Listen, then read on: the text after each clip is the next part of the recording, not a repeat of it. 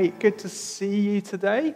I don't know about you, but music is something that I have always loved. And there are particular songs that kind of speak to different moments in my life. You know, I remember the first dance at my wedding. You know, the music that Kathy went down the aisle to. This is going back a few years now.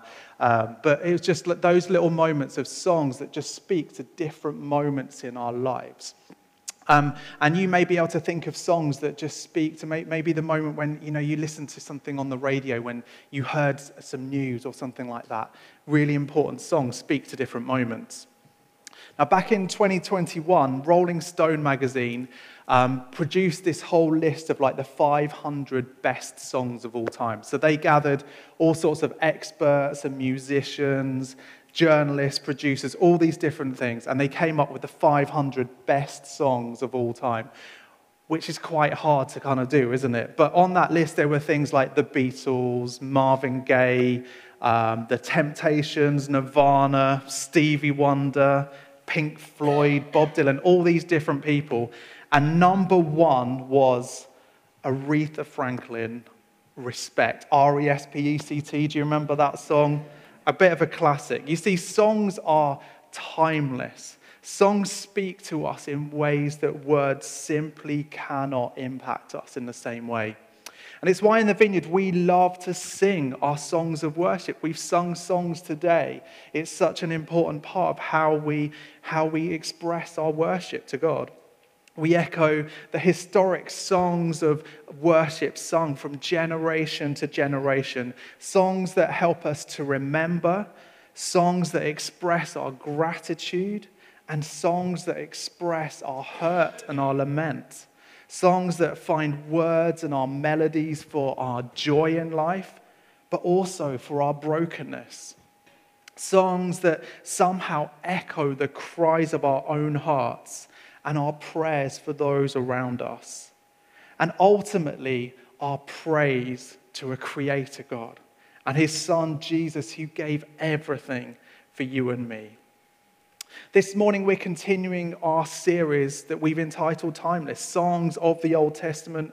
If you've not been around the last few weeks, there are some really good talks that you can find on our YouTube page or on our talks page online. So please, I'd urge you, go and have a listen to some of those. And today we're back in 2 Chronicles, thinking about a God who fights for us.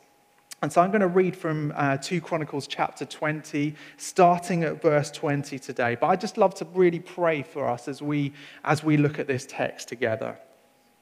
So Lord, I thank you so much for your word. And I thank you that even though this happened thousands of years ago, it speaks to us today. So would these words come alive to us as we share them today? In the name of Jesus we pray. Amen. So if you've got a phone or a Bible or any other kind of device, why don't you open up with me, and we're going to read 10 verses starting from verse 20 of chapter 20 of 2 Chronicles. Early in the morning they left for the desert of Tekoa. As they set out, Jehoshaphat stood and said, "Listen to me, Judah and people of Jerusalem. Have faith in the Lord your God, and you will be upheld. Have faith in his prophets, and you will be successful." After consulting the people, Jehoshaphat appointed men to sing to the Lord and to praise him for the splendor of his holiness as they went out at the head of the army, saying, "Give thanks to the Lord, for his love endures forever." As they began to sing and praise, the Lord set ambushes against the men of Ammon and Moab and Mount Seir, who were invading Judah, and they were defeated. The men of Ammon and Moab rose up against the men from Mount Seir to destroy and annihilate them. After they had finished slaughtering the men from Seir, they helped to destroy one another. When the men of Judah came to the place that overlooks the desert and looked towards the vast army, they saw only dead bodies lying on the ground. No one had escaped. So Jehoshaphat and his men went to carry off their plunder, and they found among them a great amount of equipment and clothing, and also articles of value, more than they could take away. There was so much plunder that it took 3 days to collect. On the 4th day, they assembled in the valley of Berakah, where they praised the Lord. This is why it is called the Valley of Berakah to this day. Then, led by Jehoshaphat, all the men of Judah and Jerusalem returned joyfully to Jerusalem, for the Lord had given them cause to rejoice over their enemies. They entered Jerusalem and went to the temple of the Lord with harps and lutes and trumpets. The fear of God came upon all the kingdoms of the countries when they heard how the Lord had fought against the enemies of Israel. And the kingdom of Jehoshaphat was at peace, for his God had given him rest on every side. So this passage centers around King Jehoshaphat. Now, Israel had many bad kings, but King Jehoshaphat was not one of those. We read a little bit later in the passage that he walked in the ways of his own father, and more importantly, of God. And yet, despite following God, he still faced battles in his life. And it's the same for us. You know, sometimes I think we can fall into this idea that because we're following Jesus, we won't face battles. Yet our Bibles paint a different story. Our own life stories paint something different. We see in Scripture the battles faced by many of the kings of Judah and Israel. We see God's people taken off into captivity to Egypt, to Judah. We see the persecution of the early church. The famous apostle Paul, who wrote so much of the New Testament, he talked about a thorn in his side, something that was ongoing. He was constantly facing battles. You see, the reality of life is that we will all face trials. We all face hardships, and we all face battles. Sorry, I'm going to have a sip of water because I'm struggling this morning. The good news, though, is that we never have to fight these battles alone. In fact, the Bible talks about a God who actually fights our battles for us. So let's jump back to the text. And I just want to jump a little bit earlier in this passage, verse 1 of chapter 20. This is the scene that we see before us, that we kind of see into fruition. We see the battle taking place. But in verse 1 of chapter 20, Jehoshaphat is told that a vast army is coming against you. So you've got the Moabites, the Ammonites, with some of the Meunites, which sounds to me like he's going to war against a bunch of fossils. And I apologize for that. You see, Jehoshaphat is literally surrounded by his enemies. They had all come to wage war against Jehoshaphat. So this morning, I want to ask you, and maybe just ask in your own hearts, what are the battles that you are facing today? There may be all sorts of things that you're experiencing right now. Jehoshaphat was facing off against the various ites, the Moabites, the Ammonites, the Meunites. And Joyce Meyer, the Christian author, writes that for us, it's the fearites, the diseaseites, the povertyites, the bad marriageites, the stressites, the grouchy neighborites, insecurityites, rejectionites, and so on and so on. Has anyone faced any of those kind of battles lately? You know, we all face challenges in our life. But when it feels like we're surrounded by our enemies, when life gets tough and battles come, what do? How do we cope when we have battles surrounding us? I love Jehoshaphat's response, and I just want to take a look at 5 ways that Jehoshaphat can teach us today about how we respond well to the battles that we face in life. So in those first couple of verses of chapter 20, Jehoshaphat is warned about this vast army coming. And the first thing he does is to simply come to the Lord. We read in verse 3. And he doesn't come on his own. He invites all the people of Judah to come with him. Jehoshaphat comes to the Lord and he brings that battle, that imminent battle, to the Lord, and he places it in the Lord's hands. And I think if we're honest, we often find ourselves doing exactly the opposite of that. Rather than bringing our battles to the Lord, we try to deal with things in our own strength, don't we?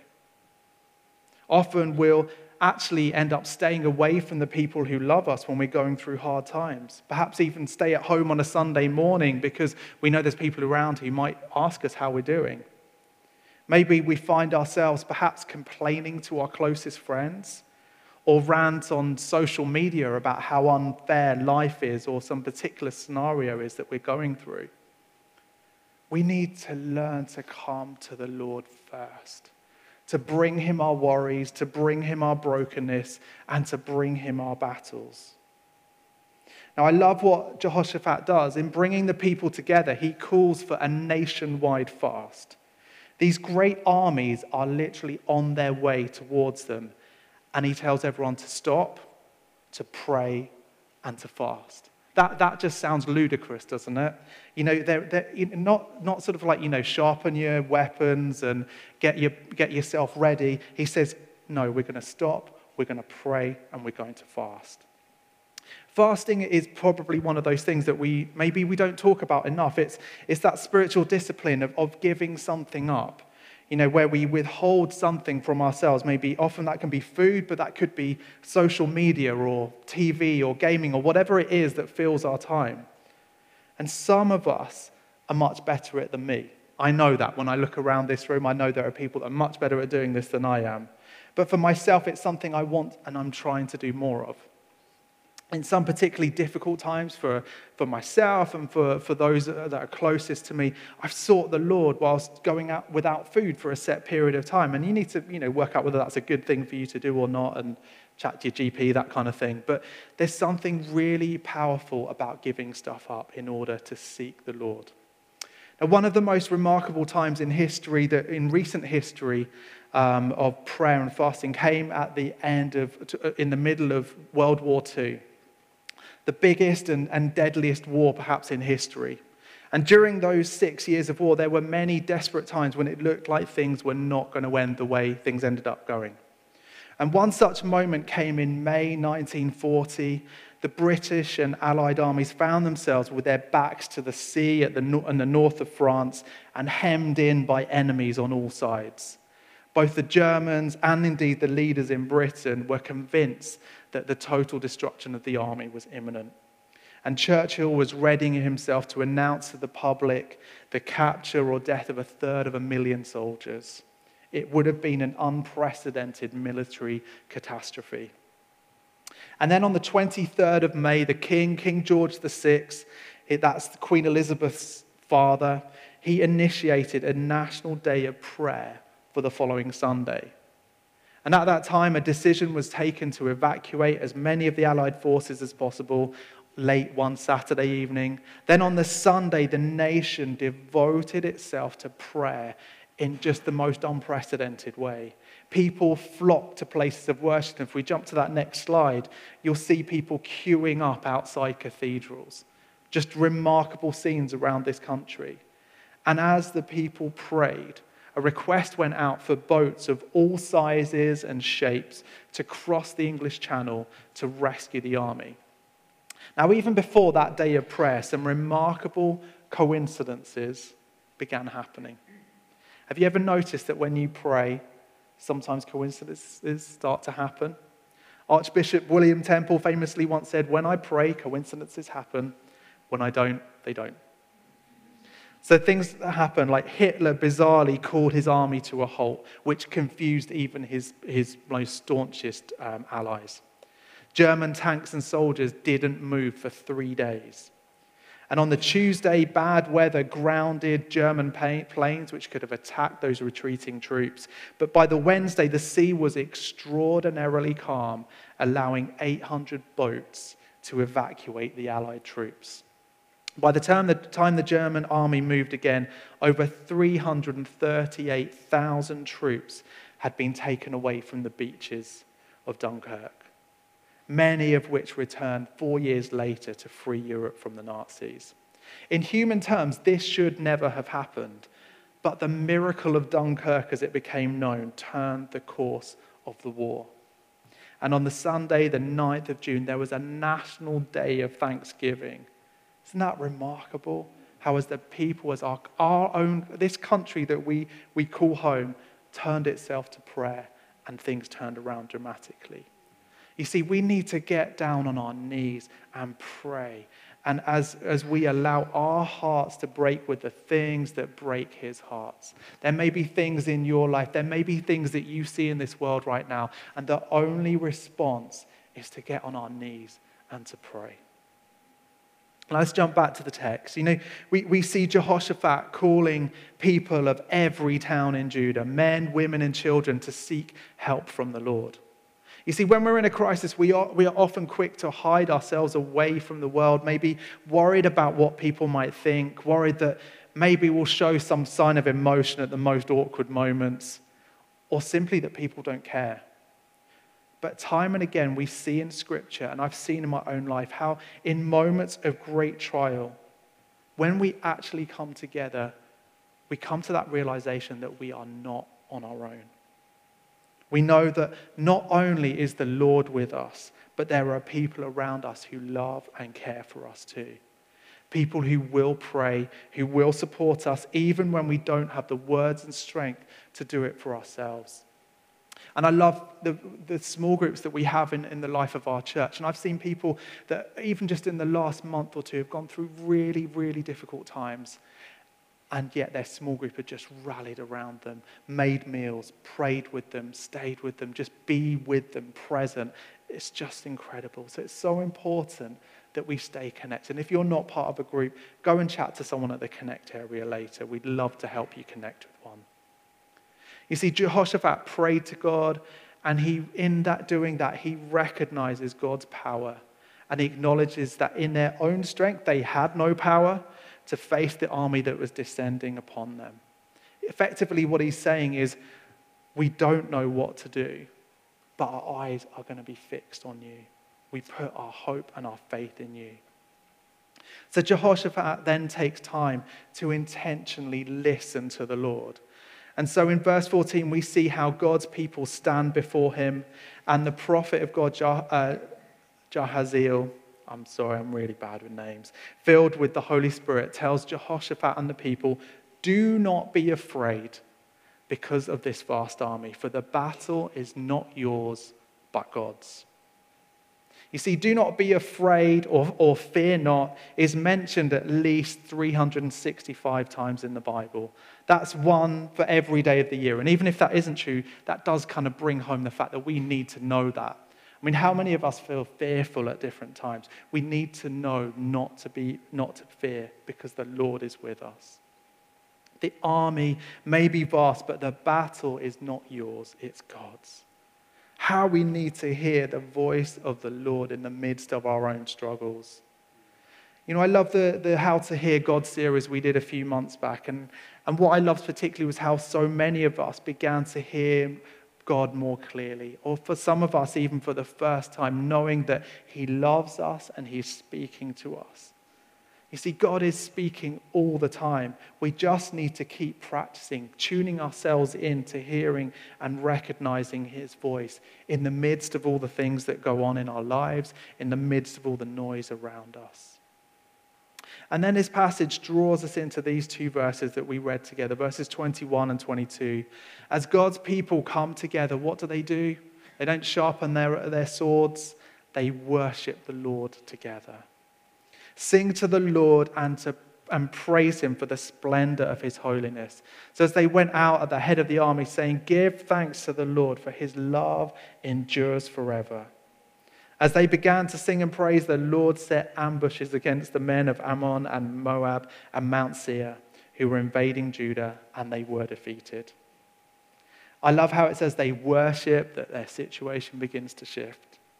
They may have hoped for a glorious victory, brave warriors stepping out and wiping out the enemy, but God's idea of victory so often looks different from our own. This is a battle where the enemy literally wiped one another out. So whose was the victory? There was no denying whose the victory was. It was the Lord's. It couldn't have been them, because they were just giving God the glory, and the Lord did the work. So Jehoshaphat and the people worshiped the Lord together. And the Message version tells us they praised God at the top of their lungs. They began to praise the Lord, singing, give thanks to the Lord, for his love endures forever. You see, our worship is a weapon. We worship and we see things change. And as they praised, the Lord delivered them. I mean, these are astonishing scenes, aren't they? We see it repeated at different times through the Bible. Think of Gideon and other times with the people of Judah. As the people of Judah then sing their praises to God, that's when the enemies begin to attack themselves. His love endures forever. You see, they put their faith in the Lord, and that's something we need to do for ourselves.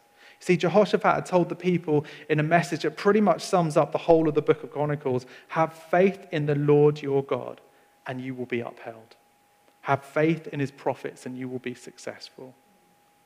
We can attempt to put our faith in all kinds of things in this world, but nothing stands the test of the time like the one who was there right at the beginning. The one who created this world, the one who made humankind in his own image. And even when we mess up so badly, he still comes back for us. He sends Jesus, his only son, for you and for me, knowing that his love endures forever. And finally, we need to be still and to allow the Lord to fight for us. And we see that in verse 29, how before we get to that, I just want to speak to that idea. Why would God fight for me? Honestly, the more time we spend doing all the things I've just shared, I think about coming to the Lord, listening to him, worshiping and putting our faith in God, the more our own ways align with his. That's how we know when the Lord will fight for us, if we're doing the things that he is calling us to do. It doesn't mean that if we let God fight our battles, things will miraculously just go our own way. I don't think that's how God works, but we will begin to see how God is at work in and through us, fulfilling his purposes as we face our own battles. We see this incredible outcome for Jehoshaphat and the people of Judah. As they worship, they don't even lift a finger. The enemy fight and defeat themselves. So often we try and win our own battles. We try and do it in our own strength. But perhaps there are times when we just need to make some smarter choices in life. But ultimately, I believe that the Lord wants to demonstrate his power in and through us. He's wanting to show us that he will fight for us. Verse 29 tells us that he fought the battle for the people of Judah. And we see that, like I said, just like happening in different times throughout the Bible. And one such time, if we jump back to Exodus 14, verse 14, under Moses' leadership, he says, the Lord will fight for you. You need only to be still. You need only to be still. Often our last inclination when we're facing a battle is to be still. Because if you stay still, you're asking yourself to be attacked, right? But God's ways are not our ways. I love Psalm 46 that just tells us that God is our refuge, an ever-present help in times of trouble. And then it goes on to tell us in verse 10 to be still and know that I am God. I will be exalted among the nations. I will be exalted in the earth. When we are still and we know that he is God, that's when the Lord fights for us. And so I just want to land with this morning. When was the last time that you were truly still? When was the last time that your mind, your emotions, your spirit, your body was still in the presence of the Lord? I believe we need to learn to still ourselves in his presence. Not to rush into battle, but to wait for him to fight that battle for us. To become a non-anxious presence in the world around us. That's when our battles are won. As we are still and we know that he is God.